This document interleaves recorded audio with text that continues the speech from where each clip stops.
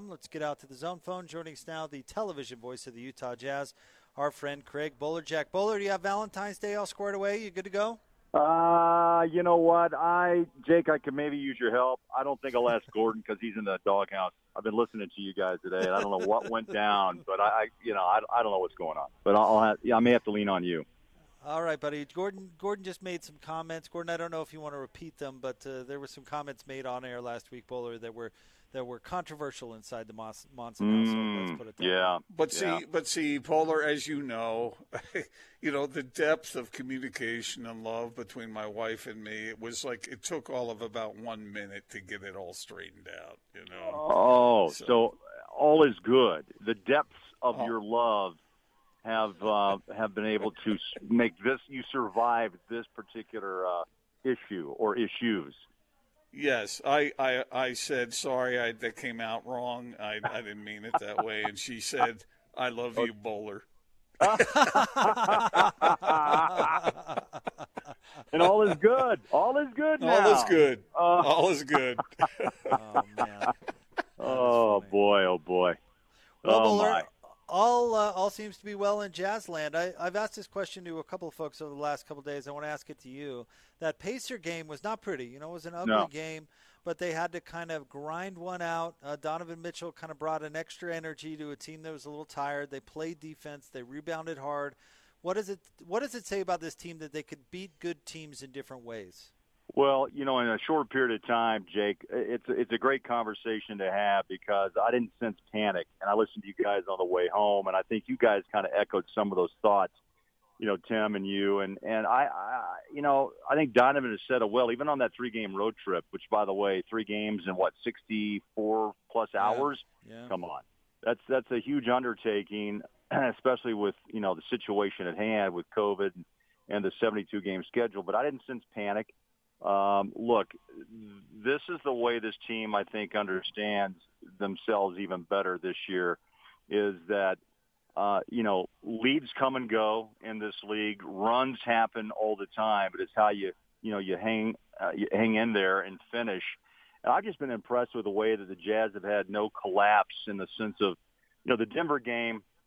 Look, it's going to happen. And, the win streak comes to an end. And Denver played incredibly well with Jokic and Jamal Murray. But, what they're doing now, they're winning on the road. And that's difficult all by itself. And I've just been impressed with the way they've been able to pass the ball, hit the threes, not panic, been able to hold off runs, and then answer back with runs of their own. And this team is playing incredible basketball right now. I mean, it's fun to watch. Extra passes, the three-point shot. They still play some old-style defense. And so you still rank, last time I checked, top 5 in both offensive and defensive, ratings.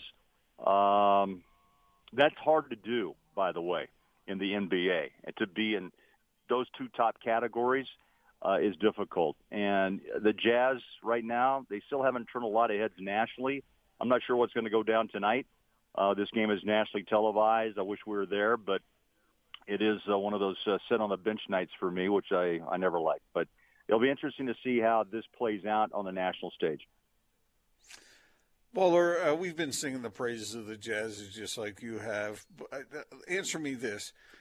Do the struggles that Rudy Gobert has been having worry you at all at the free throw line? I mean, come playoff time, that could come back to bite the Jazz. Absolutely. Sure it does. And I think you can kind of see a little trend going with some coaches now. If he's on the floor, they're going to foul him. And he's going to have to prove himself again that he can be a more consistent, free throw shooter. You need one of those coaches to understand why players, go high and low with free throws. The same with shooters who go through highs and lows from outside, on the three-point line. But, Rudy, he's going to get to the line because of the way he plays. And I don't see that changing. Now, Quinn's going to have to make decisions in closing time, close games. What does he do? Favors is a better free throw shooter. So does that impact, his closing rotation? I think we just have to kind of ride this out and see if Rudy can't fix it or if, Quinn has to make some tough coaching decisions down the stretch. Bowler, in the next 6 games, the Jazz will face 3 out of the 4 best teams in the Eastern Conference. They'll face Miami, and then they'll get the Clippers twice. What do you expect to learn from this team during this difficult stretch? Well, I think we've kind of said this off and on through this early part of the season that, okay, we'll get a really good feel, of what the Jazz are going to be like during this 7-game stretch. And then the Jazz say, wow, you run off 11, then you lose and you win 4. You know what, Jake? This week, luckily, at home, can the Jazz, who have reestablished themselves, by the way, in this early part of the season, their home court. And look, there's 3,000-plus fans that will be in the building tonight. So that does help. And I know the players, enjoy having, Jazz fans, Jazz Nation back in the house, as small as it may be. But at least it's the first step of getting back. But I would think that you, again, have to take advantage of your home court against these teams. Look, Boston's been beat up somewhat. The Bucks, we know how good Giannis and company are. You still have to play the Clippers twice on the road with a day off in between. So as you just laid out, these next 6 games, I think, we should know a lot more. Even though we know what this Jazz team is and they're really good at the three-point shot, but can they sustain that type of, I guess it's consistency is what I guess is the word I'm looking for. Can they actually go out on the floor each and every night, take a run from the Celtics or the Bucks over the next couple and see how they respond, and do they answer back on their own? And that's what I want to see, because great teams don't let runs impact the final outcome. I think we kind of saw some of that on the last 3 road games, and you said it, grind out games. And Donovan said even in the past, the last couple of games, they may have lost that game, Jake and Gordo, last year, and I can't disagree with him. So, we've seen the Jazz lose big leads.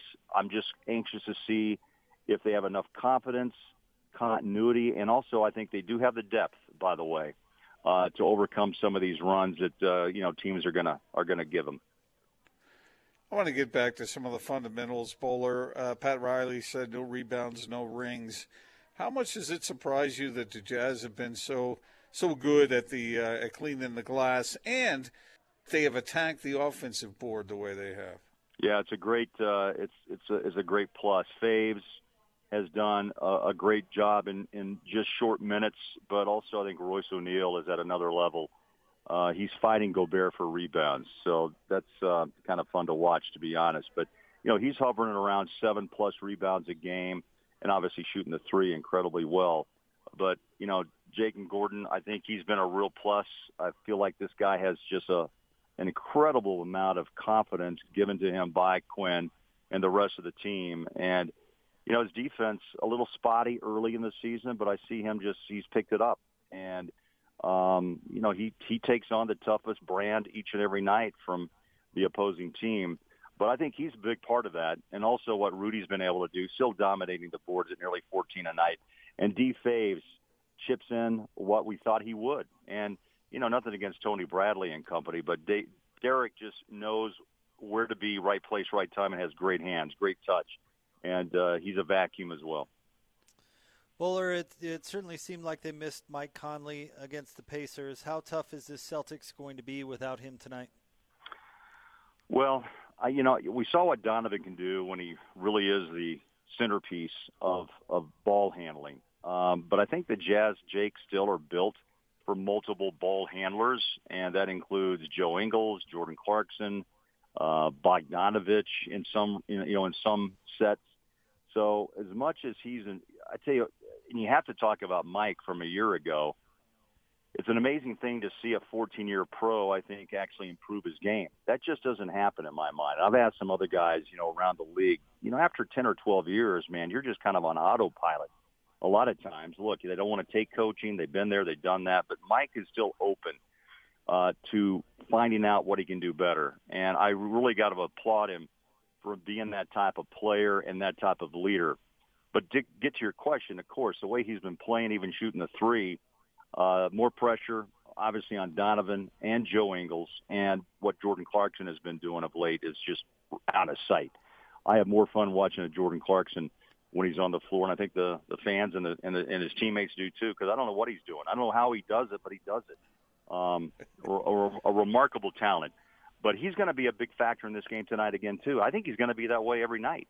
And what I'm getting to, I guess, Jake and Gordon, is that even though the all-star status lies on Donovan and Gobert, don't you sense, though, again, this is still the old-fashioned team concept that has been built by, I don't know if it was purposely done, but the way that Joe responds and the way these guys interact with one another, they have their own goal as one. There's not like this individual accolades that are going on. They come, it's great. But this team really is old school in some ways. And maybe I'm wrong, but that's my observation from my chair, is that I don't see a lot of guys, around the league hugging and high-fiving each other 24/7 when they're playing, but they enjoy each other's success. And I think that's what makes this team special. Bowler, of all the things that you've seen out of this team this year, what's the most surprising to you? Conley's reemergence and his confidence. I think that jumps at me first. Second is Clarkson's ability to, and we saw it last year coming in halfway through the season after the trade with Cleveland. But, Gordon, he made the decision to sign with the Utah Jazz. He could have jumped to a lot of teams. But I think, again, the camaraderie and the system that he feels, the comfort level that he feels, is another important factor in the outcome of this season. And then bringing Favors back didn't surprise me. I thought he'd just kind of jump right in like he has. Could he play more minutes? He may down the stretch. And as Jake alluded, Rudy's, free throws could play a factor down, the second half of the season if he doesn't improve. And you never know. Free throws in a playoff series are vital, critical. But I think Mike's play at 14 years in this league, I didn't expect that much of a jump where he looks so confident, not only with his playmaking skills, but also he's improved his three-point shooting. So I'd have to kind of lean to Mike, and also just probably looking at Royce O'Neal, who stepped his game up another level on the defensive end and also rebounding. The guy's got a lot of energy. He's a tough guy, and he's hard to beat right now. So, Bowler, last thing from me, and I want to ask you about your Chiefs, but this is just a curiosity question. Are you the type of guy who gets grumpy when your team loses? Were you grumpy Sunday night?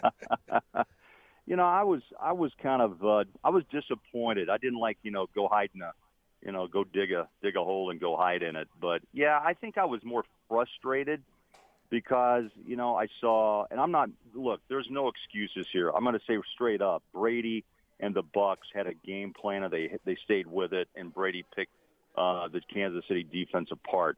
But I also saw fault with the O-line was injured, and the pressure came on Mahomes. He ran, I'm guessing, an extra 3 miles during Super Bowl, 55. The toe, I guess he's going to get operated on tomorrow, but he played a gutty game. They negated Tyreek Hill, and that's, compliments the Spagnuolo, D coordinator, I believe. It was a remarkable job by the Bucs preparing for the Kansas City Chiefs that used their speed to beat their opponents, and they've done it all year long. And then I thought that the penalties were a real big factor, and the Chiefs hurt themselves all night long in that category. And I thought the defense just never could get to Brady. That was my biggest thought, that the old guy would not be mobile enough to get out of pressure. But the Chiefs never really put that much pressure on Tom Brady, and he was able to do what we thought he would do or could do, and that's throw the ball downfield, and he found Gronk not once but twice. I was disappointed. I really was. I thought it'd be a better game overall, and instead 31-9, and the Chiefs never found the end zone, which really was the most probably surprising fact of the whole game. Well, Bowler, I want you to know that I was feeling your pain, and Jake was ridiculing all Chiefs fans, including you. But I was feeling. You're feeling, yeah. Well, Mm-hmm. Jake, I think Gordo picked the Chiefs, did he not, from the get-go? He did. Yes, he did, and stuck with the favorite the whole way. Yeah, yeah. Hey, I tell you, from a perspective of a loss, it's hard to win two. I read a whole long story about stats, and it's true. I mean, just that makes you, the wonderment of a three-peat is even more. It makes you just sit back and think the greatness that occurs in a three-peat and the difficulties of winning back-to-back. But think about winning three in a row. My goodness. But hopefully this is a motivator. Look, the Chiefs were the team, and everybody had their eyes on them last year. Mahomes has been an MVP and a Super Bowl MVP. You got to stay hungry. And I think the Chiefs will probably see some flaws and things they have to fix, but this team isn't going away in my book. I mean, they still have speed, they have weapons, and they have an incredible young quarterback. But give Brady credit, man. I can't believe he's got 5 on one hand and 2 on another. I mean, that's just remarkable. But he was precision-like and a pro's pro all the way. Are you ready to pronounce him the best football player in the history of the game? This we need more time for this discussion, but I love it, and it's the same with NBA. It's the same with Major League Baseball, hockey, whatever you may, college coaches, what have you. It's always a great discussion because, Jake, I don't know where you're at with this, but Stockton and Malone are Hall of Famers, but never won a ring, and where do you put them in the history of the second-time all-leading scorer? And John Stockton, Gordon and I have had this forever. The pound per pound.